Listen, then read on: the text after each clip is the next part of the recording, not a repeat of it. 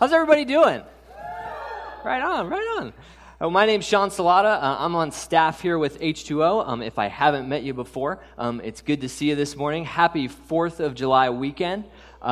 It's really cool to come together and celebrate. And just remember, even as we as a nation are celebrating our freedoms and just the blessings that we have, that as Christians, just kind of like we've been saying this whole morning, that we're celebrating the fact that we are actually wanderers here, that we are immigrants to our own country because we have our citizenship in heaven. And so we're going to get into that a little bit this morning. But so this morning, actually, the way that we're going to dig into that is we are going to talk about crab legs. That's actually going to kind of be the framework of our whole message. I'm kidding, but we'll get there in a minute. So we've been going through this unfiltered series, right, here at H2O, and it's been built on this idea that God's people in the Psalms have been unfiltered just in their thoughts, in their songs, their poems, their meditations about God and about life to God. And we talk about the idea of being unfiltered because sometimes we as God's people today can be the opposite of that. We can try to filter what we say to God. We can try to get our thoughts kind of all straightened out and try to get all of our ducks in a row before we approach God, when we see the model for us with his people in the Psalms is not to be that way at all, but to be unfiltered. And so I feel like I have to open when I've studied like a piece of poetry, which is what the Psalms are. I have to be open and say that I'm actually not a huge fan of poetry, if I'm honest. As an English major, I've had the opportunity to read a lot of good and a lot of not so good poetry. But the one thing that kind of centers me as I'm going through the Psalms is this truth that poetry is kind of like crab legs. So crab legs, right, I don't know how many fans there are of crab legs and seafood in general, but some of the best food that you will ever eat, right? It's soft, it's warm, it's a little sweet. If you have it soaked in a bowl of clarified butter, it's just like, it's perfect. It's perfect. But there is this inherent problem with crab legs, right, is that they are literally armored against your enjoyment of them, right? They are protected against you eating them. In fact, this picture up here is a photo from my dad. That's kind of where I inherited my enjoyment of crab legs. And I remember this one time, I don't really know why this sticks out to me so much, but this time we were at a seafood restaurant and he ordered a great big plate of crab legs, and he actually drew blood, like opening up the crab legs so that he could eat. So what it was is that he paid someone to injure himself to eat dinner, which, like, to some people, especially if you're not a big seafood fan, is probably kind of mind-boggling, right? Why would you go through all that trouble? But it's because what's inside is valuable. What's inside is good. And the same is true of the Psalms. Sometimes, I don't know if you've done this before, but I've opened up my Bible and I've looked at a psalm and been like, okay, that's really pretty. It talks about God a lot, but I don't really understand what's happening here. But the more that you just dig into it and honestly just kind of stare at it and try to get it to reveal what it has for you, it does, and it's really valuable. And so that's what we're going to do this morning. The same thing we've been doing this whole summer in the Psalms is just a verse at a time, a thought at a time, one after the other, to see kind of David's train of thought and what he's thinking about God. So I'm going to read. Today we're going to be in Psalm 138. It'll be up on the screens behind me, and it's also available in the Bibles in front of you or on the H2O app or your Bible app. So I'm going to go ahead and read it, and we'll pray, and we'll get into it. So Psalm 138 says, I give you thanks, O Lord, with my whole heart. Before the gods I sing your praise. I bow down toward your holy temple and give thanks to your name for your steadfast love and your faithfulness. For you have exalted above all things your name and your word. On the day I called, you answered me. My strength of soul you increased. All the kings of the earth shall give you thanks, O Lord, for they have heard the words of your mouth, and they shall sing the ways of the Lord, for great is the glory of the Lord. For though the Lord is high, he regards the lowly, but the haughty he knows from afar. Though I walk in the midst of trouble, you preserve my life. You stretch out your hand against the wrath of my enemies, and your right hand delivers me. The Lord will fulfill his purpose for me. Your steadfast love, O Lord, endures forever. Do not forsake the work of your hands. Let's pray. Father God, as we come before you just to with open hearts and open minds to hear what you have to say, we just pray that you would speak. We know that every time that we open your word, just seeking to hear from you, that you do speak. And so we just pray that our minds would be clear, that you would just kind of shut out the outside world for a minute and help us to hear from you. And just that as a result, that we would be changed, that we would become more and more like your son Jesus, and that we would just have a deeper relationship with you and more joy in our own lives as a result. God, we love you. We thank you for what you've done for us on the cross. It's in Jesus' name we pray. Amen. All right, so right off the bat in Psalm 138, there's this kind of confusing, typical of poetry kind of statement, right? It says, I give you thanks, O Lord, with my whole heart. Yeah, that checks out. Before the gods, I sing your praise. What does that mean exactly? We know that the God of the Bible is actually like a jealous God, right? He says, worship me and me only. I'm the only one that's actually worth your worship, and I want a relationship with you, and I don't want that relationship to be polluted by any other affections. And so when David says, I give you thanks before the gods, like in front of other gods, it seems confusing. Is David like rejecting that? Is he saying that he worships a bunch of gods? Well, no, he's not saying that, but in order to understand that, we need to know a little bit about David's life. And we've been talking about David a ton throughout this series, just because David is responsible for writing a lot of the Psalms, and he's a really important figure in the Bible. So we're going to talk a little bit more about David. So we know the story of David with David and Goliath, right? He slays the giant Goliath. It's a huge victory for the people of Israel. They're all really excited about that, and even King Saul, when he sees this happen, he kind of surveys the scene. And he says, "That kid David, whose son is that? I want him. Get him for me." And so they do, and he actually becomes sort of like the court musician for King Saul. And the story behind that is kind of interesting. When you're reading the whole thing in the scripture, you're kind of in this place where you're waiting for the other shoe to drop. Because what's going on in the background is Saul, who's king of Israel, has actually already been rejected by God. He's still king, but he's been rejected as king by God. Whereas David is still, for all intents and purposes, a kid. He actually is about to be anointed by God as the next king. So it's this weird situation where we know that God isn't a huge fan of Saul right now, and we know that David is going to be king, but right now, Saul is king, and David is not. So you're like waiting. How is this all going to shake down? And part of it has to do with the reason David was hired as a musician. See, Saul started to fly into these like fits of rage. He would get in these moods, and when he did, it was David's job, literally, to like serenade him on the harp so that you'd chill out and not kill anybody, which is like a bad character trait in a king, maybe.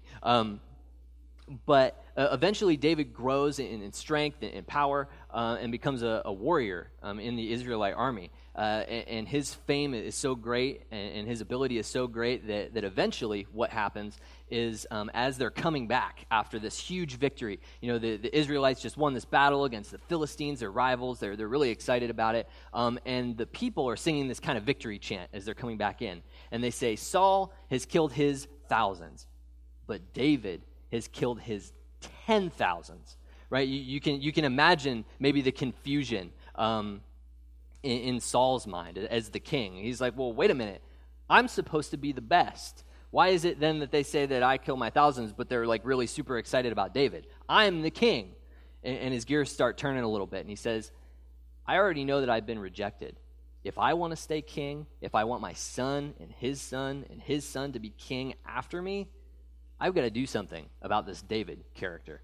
And so that's what he begins to do. He begins to set these plots in motion to try to kill David. It gets so bad that David leaves the nation of Israel, his home where he grew up, where people worship the God that he loved. He leaves. And he actually goes, among other places, he goes into asylum in the nation of Philistia, the land of the Philistines. Okay, so you can imagine, as we get back to this psalm, where it says, before the gods, in front of the gods, I sing your praise. You could almost imagine like David looking out the window or being in town, wherever he's at, in the nation of the Philistines, seeing the temple and saying, I'm surrounded by foreign things, a people I don't know, a God I don't worship, that I don't even believe is real, people who, maybe some of them I've seen in battle and have tried to kill me. And in the midst of this, in the face of these gods, I sing the praise of the one true God. And so what we see in this first line is that David is faced with adversity. And he's faced with adversity against his faith even. And what he's saying is, I will praise you anyway. And as Christians, we've talked a little bit about it, we are sort of in a foreign land as well.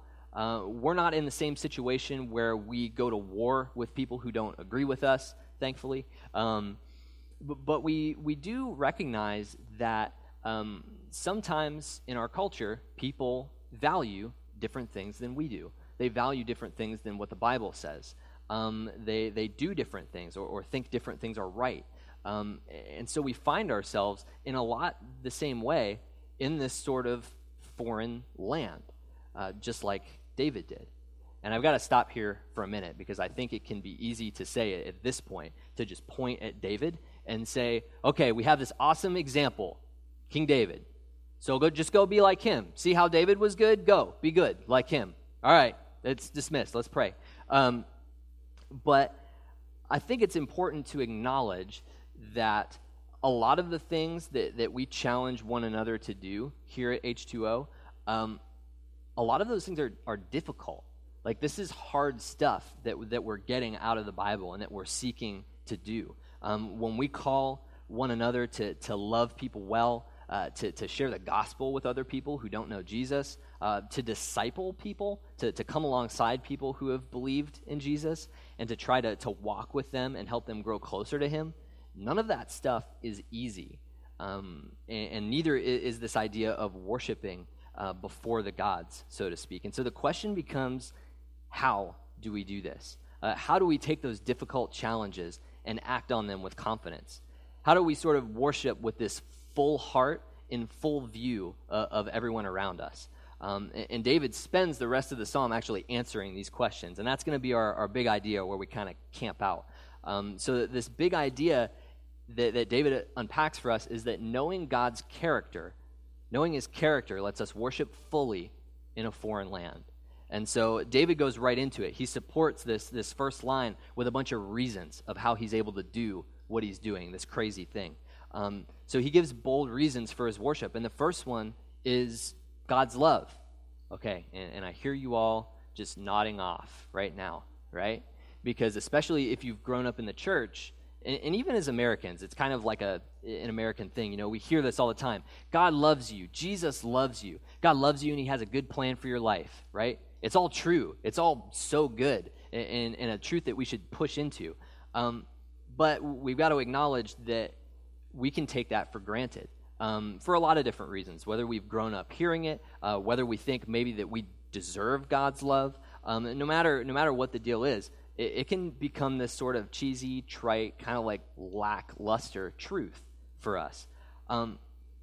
But the one thing that I think we have to remember about God's love is it actually isn't automatic. We can kind of feel that way, right? That, well, if I have to love everybody, if God tells me I got to love everybody, well, then God obviously has to love everybody because he's higher than us and he's the one giving us the rules.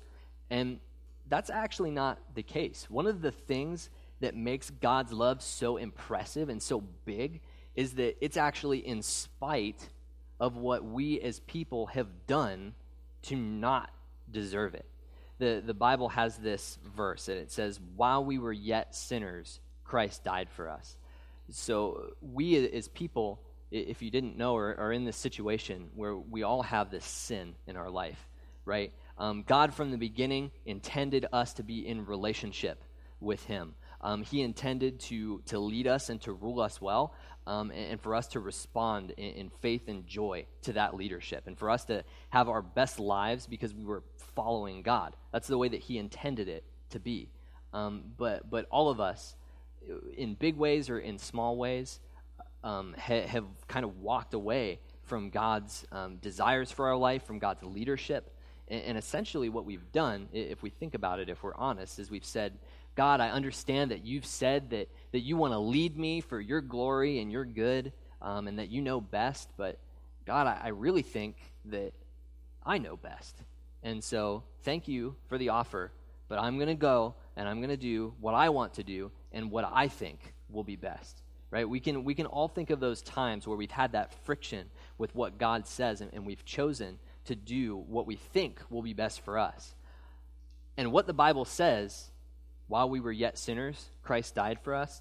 While we were in the middle of doing that, while we were in the midst of our most rebellious toward God, not only did God not punish us for that, but he actually did the total opposite. He didn't just do nothing. He actively gave his best gift, the greatest act of love that he could possibly show in the moment of our greatest rebellion is what God did. God's love is so huge that while we were walking away from him, he gave Jesus, that he sacrificed his son so that we could be in relationship with him. And so as we think about God's love, as we see the T-shirts and we read it and we hear it bandied about, God's love, this is the kind of love that we're talking about, a love that's so big that it's in spite of ourselves, in spite of every impulse that we have to run away from it. It's just like we sang earlier, no matter how far I run, you are with me. And that is God's love. And it's the love that David remembers that allows him to worship. So David remembers God's love. And next he moves on actually to God's faithfulness. And I think when we talk about faithfulness, we think about it a lot in the context maybe of like marriage or relationships, to be faithful to your spouse, to be faithful to people. But really, a little more broadly, it just means to be a person of your word and to be a person of integrity, to do the things that you say you're going to do the things that you know are right. And so that's what faithfulness is. And David is remembering this about God. And I think the big way that we can see that is that being in a foreign land, like David was and like we are, lets us see God's rivals fall short. And so in David's time, God's big rival was Dagon, the fish god, right? And if it sounds ridiculous, it is ridiculous. So in those times, a lot of the gods that the peoples worship were kind of based on like their way of life or something that they valued, something that was important to them. And the Philistines came from the sea and they colonized the coasts, and so their god was this like fish man thing. You can look it up. There are pictures of it. It's kind of interesting. But anyway, this is their god. And so this one time, the Philistines and the Israelites were in this battle, right? Like they always are. They're constantly fighting. And the Israelites do this weird thing, and they think, if we bring the Ark of the Covenant with us, we're totally going to win this battle for sure. God won't let us lose. And so they bring it to the battle, and they get defeated. The Philistines put the smack down, and they lose. And so what happens, what was done in those times is that when you defeated a rival nation, what that meant is you were better than them, and your God was better than your God. And so what you did is you stole their God from them, and you took it back to your place and put it in your God's temple so that it was like paying homage, right? And so the Philistines were kind of confused. They confused the Ark of the Covenant for God, like the other nations do. And so they stole this Ark of the Covenant and brought it back with them to the temple of Dagon, the fish god. And they put it in here, and they say, wow, we're great. We won this battle. Let's go to sleep, whatever. So they leave. They come back, and the statue of Dagon is knocked over in front of the Ark of the Covenant as if to be paying homage to the Ark. So the priests look at it for a minute, and they say, well, that's confusing. We'll just kind of put this up and pretend nothing happened. And so they set it back up, and they leave. The next morning, as if to emphasize the point like just a little bit more, they come in, and the statue is knocked over, and the head is broken off, and the hands are broken off. And so what this means in ancient times, this is a sign of submission. Oftentimes, they would draw like kings that they defeated with their hands broken off and their heads broken off. It's kind of graphic. But God is communicating this message pretty clearly, I would say, right? That he is not in submission to Dagon, the fish god that is not real. That Dagon and the people of the Philistines are submitted to him, right? And so the Philistines have kind of had enough of this. And on top of that, they start to get plagued to really like drive the message home. And they say, okay, this is too much. We're done with this. We need to get the Ark of the Covenant out of here. And so what they do is they saddle it up to a bunch of cows. And here's what they say. They say, okay, here's how we know if our God is still cool or not and what's going on. If it goes straight back to Israel, we're not going to drive it or anything. We're just going to let the cows take it. If it goes back to Israel, that means that the God of Israel was kind of behind all of this, and that's scary for us. But if the cows kind of go this way or go that way or just kind of chew some grass or whatever, then it was just a coincidence, and our God is still sweet. Yeah. So, in fact, they actually stack the deck a little bit. What they do is the cows had just given birth, and so they take their kids and they kind of put them over here, right, so that the cows will go this way, and they can say, well, it was just a coincidence. Dagon is awesome. But that's not what happens, as you may guess. They have the cows over here, they got everything ready, and the ark goes straight back to Israel because Dagon is not able to keep his promises. He's not real. God is able to keep his promises. He is faithful. And so we see God's rival fall short. In the modern day, it's the same thing. We talk a lot about this in church, I think, but we don't worship statues as much anymore. But anything that we set up as a rival for our affection to God becomes this idol, becomes a rival for God's affection.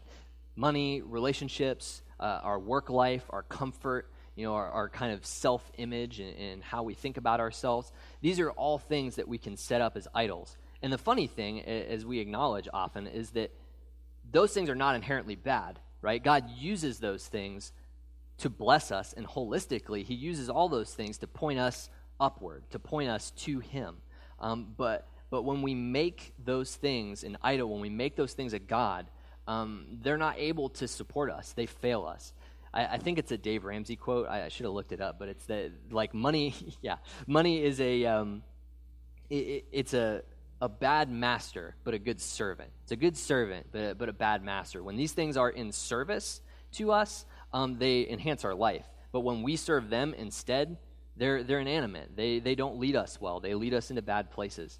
And so this is God's faithfulness, that where the things around us fall short, where the rivals of God's fall short, he keeps his promises. He supports us. He loves us. And so getting back to the text a little bit, David, he's worshiping God. He's able to do this because of God's love. He's able to do it because of God's faithfulness. And finally, what he says here, if we go back to the text, he says, "For you have exalted above all things your name and your word." And what David is saying is that God is able. So he is exalted. He's lifted up. He's set up on high his name, himself, and his word. He succeeded in doing something that most people, probably all people, never really succeed in doing, even though we try. We often try to lift ourselves up as important, or lift ourselves up maybe even as most important. But we're never really completely successful, and we feel that when we try to do that in those times. But God has been successful. He's able, he's sovereign, and he has succeeded in lifting himself on high. I think one of the best ways to remember that and to sort of be humbled is to think about the ways that we have failed to lift our own names on high. And so I'm going to share with all of you a time that I failed to lift myself on high. So how many people know the musical Hamilton in here? Anybody? Okay, a couple people. It's actually kind of appropriate. It's a musical about the historical figure Alexander Hamilton, one of America's founding fathers, right? So it's appropriate. Happy 4th of July. But anyway, it's really popular in the Salata household. We've enjoyed it for a long time, and I think maybe about a year ago, my wife and my sister-in-law and some of their friends were actually recording covers of these songs, and they had some good recording equipment, and these covers of these songs sounded really, really, really good. And I felt a little left out of the reindeer games, maybe. And you got to understand, I enjoy singing, actually. It's something that I really like to do. It's a lot of fun, in the car, at my computer. It's fun. But nobody wants to listen to me sing. It bums me out a little bit, but, I understand. Nobody wants to listen to me sing. But I do enjoy it. So I'm sitting at home by myself one night, just kind of listening to Hamilton, doing some other stuff, and the song comes on. For those of you who know it, it's actually sung by a female. It's the song Burn, and it's like a really, really powerful song. Maybe some of you know it a little bit, and I'm listening to it a little bit, and I'm thinking, if I lowered this just a little bit and, kind of played with it a little bit, I might actually be able to sing this song. No, I can definitely. This is gonna be great. This is gonna go great. And so I set up the recording stuff, and I get the backtrack going, right? This is legit. And I've got it in my ear so I can sing along and I can hear it. And I do a couple takes or whatever, and I'm like, okay, this is good. This is gonna be it. And so I record this, and I text it to my wife. And the hubris of the situation was not actually that I had even done this in the first place. It was that I sent off the recording without even listening to it. Yeah. So I send off this recording, and I'm waiting, and I'm kind of waiting, and I'm waiting a little longer, and I think, while I'm waiting, maybe I'll just throw this thing on, and I'll listen to it real quick. And the look that must have crossed my face as I listened to this recording and realized just how bad it was, I wish I had been there to see it. I was there, and it felt terrible. Feels bad. So I text Jessica in a panic, and I'm like, abort mission. Have you listened to it yet? Do not listen to it. Are you around anyone? Don't listen to it around anyone under any circumstances. Delete it. Forget that it happened. It's a bad scene. And so that was a time that I attempted very poorly to lift myself up on high and didn't really succeed. Now, in fairness, when I was thinking about this story to tell it for this teaching, my wife didn't even remember it. And I remember at the time she was very supportive. I'm like, it doesn't really sound that bad. It's like, yeah, I know, but and I know the truth. So we are not very good at lifting ourselves up, but God is. And not only that, but God is also worthy. There are tons of examples throughout the Bible, if you look at it, just tons of miracles, ways that God protects his people, he fights for his people. There are a few examples of the way that God maintains his presence and his word throughout recorded human history, even into the modern day. So I'm just going to rattle off a few of them. So the Israelites, right, God's people, they're being conquered, they're being assimilated into empires, but God exalted himself. And his people were never completely destroyed. He always saved a remnant. The early church was persecuted by the Roman Empire, being told by the Jewish authorities in the Roman Empire, hey, you can't talk about Jesus. But God exalted himself, and they did anyway, and the church flourished, proclaiming the good news of Jesus. The Bible was actually forbidden to be translated into common languages for a time in the Middle Ages, but God exalted himself, and people risked their lives to translate the Bible into English and into other languages so that people could understand the gospel. In Nazi Germany, they actually, it's kind of a little-known fact, they influenced the churches also in Germany to preach this crazy gospel that doesn't look anything like Jesus' sacrifice. They preached this violent, abusive gospel. But God exalted himself, and there were faithful churches that continued to preach the true gospel. Many nations today face the same situations where they're persecuted, they're killed or punished for believing Jesus, and they're forced underground, but God still exalts himself, and the underground church flourishes still. Actually, there's this kind of interesting thing, this very specific way that God has exalted the Bible, his enduring words to us. God has maintained the Bible as a singularly consistent book of ancient history. So we're going to take a look at this graph. It's going to look like a lot. Don't worry. I'm going to explain it. So some scholars like to challenge the Bible's authenticity, its authority, and they say that the book that you have now has been altered. They've kind of played this game of telephone, and what we've got in our hands is not the same as what was originally written. In actuality, the Bible is more trustworthy source material for history than much of what we know about like ancient Greco-Roman history. It's more trustworthy than some of the stuff that we know about Caesar, some of the stuff that we know like about the Iliad and the Odyssey. The Bible is actually more trustworthy. So you may or may not know that the Bible, our English Bible, is translated from Greek and Hebrew, right? And we get that Greek and Hebrew from these really old manuscripts, okay? And so if you were a historian and you looked at the manuscript and you said, I want to know if this says the same thing as what was originally written, what might you do? Well, you would probably go back to the first one that was written and just, do one of these, right? In the beginning was the Word, in the beginning was the Word. Okay, they're the same. Great, that's awesome. But we don't have any of the originals, which could be a little bit of a problem. So if we don't have the originals, what might you do next? Well, I would go to the next oldest one, whatever's the oldest thing that I have, and I would see, are they the same? And so that's what historians do. The closer your document that you have in your hand is to when the original was written, and the more copies that you have, with more confidence can you say, what I've got in my hand right now is the same thing as what was originally written. So let's look at this big old graph. Really, all that you need to know, see the New Testament up there, and how big the red bar is and how little the orange bar is. It beats out by a long shot the next even closest second document. We have so many copies of the Bible, and many of them are so close to the time when they were very first written by the apostles and God's people that wrote them down for his people.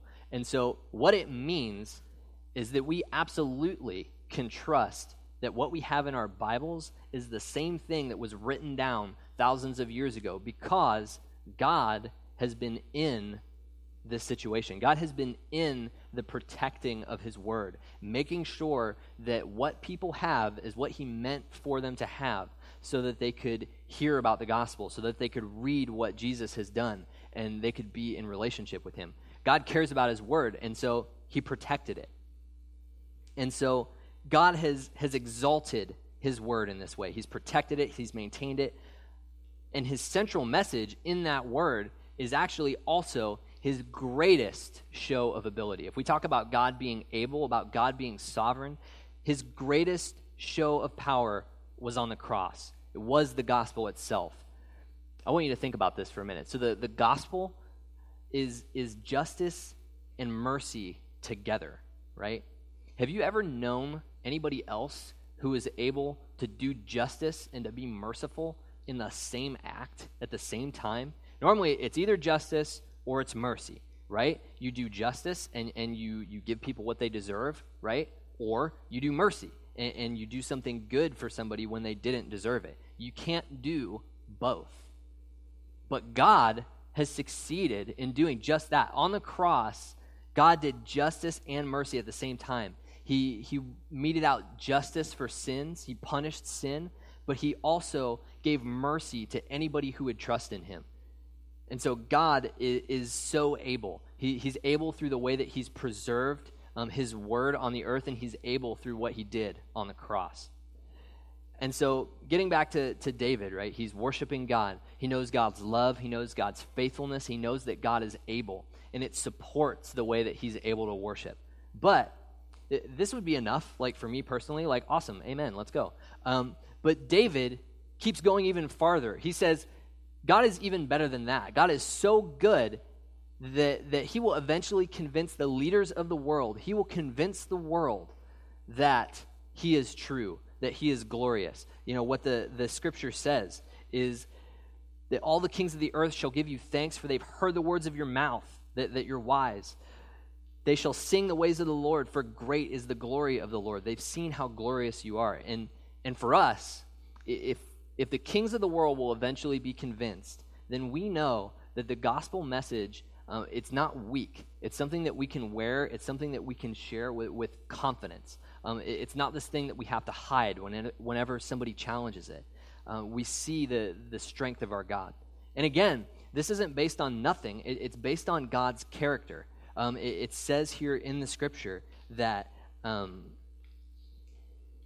though the Lord is high, he regards the lowly, but the haughty he knows from afar. That even though God is so glorious, like we've been talking about this whole time, that he actually stoops down to see the lowly.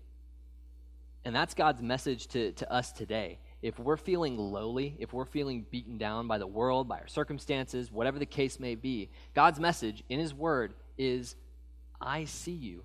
I know what you're dealing with. I've been there. I lived on the earth, and I've been tempted. I've been there, and I'm with you. I see you. But it's funny, the same message for those who are downtrodden is also for those who are lifted up and who are prideful. God's message to the prideful is also, I see you too. And the Bible says that God holds the prideful, what it says is the haughty, at arm's length, right? And we don't want that. I'm here to tell you today that you do not want God to hold you at arm's length. You want to be in relationship with God. And part of the way that happens is laying down your pride, laying down your stuff, and coming just with open hands to God. So David starts to wrap up his thoughts now. You know, with a God that's so good, he's so loving, so faithful, so able, and not only just for himself, but for everybody. David starts to conclude his thoughts, and he says, with this mighty God, he's able to worship him fully, and he's able to entrust himself to him. So listen what he says. Now that he's proven that God is so good, he says, though I walk in the midst of trouble, you preserve my life. You stretch out your hand against the wrath of my enemies because you're powerful. Your right hand delivers me. The Lord will fulfill his purpose for me because he's faithful. Your steadfast love, O Lord, endures forever. It's so strong and it's so good. Do not forsake the work of your hands. Please protect me. And so we see that because David knows who God is, he's able to worship him. So how do we respond? And I mean, I think ultimately it's a matter of getting before God and asking him, you know, what he has for us as a result of what he said in his word. But I have a few thoughts that I want to leave us with. The first one is that knowing God, remembering him, like Brian talked about a few weeks ago, like remembering God and celebrating, it exalts God in our own lives. It lifts him up in our own lives. And what it does is it naturally redirects all of kind of like our life stuff in service to God.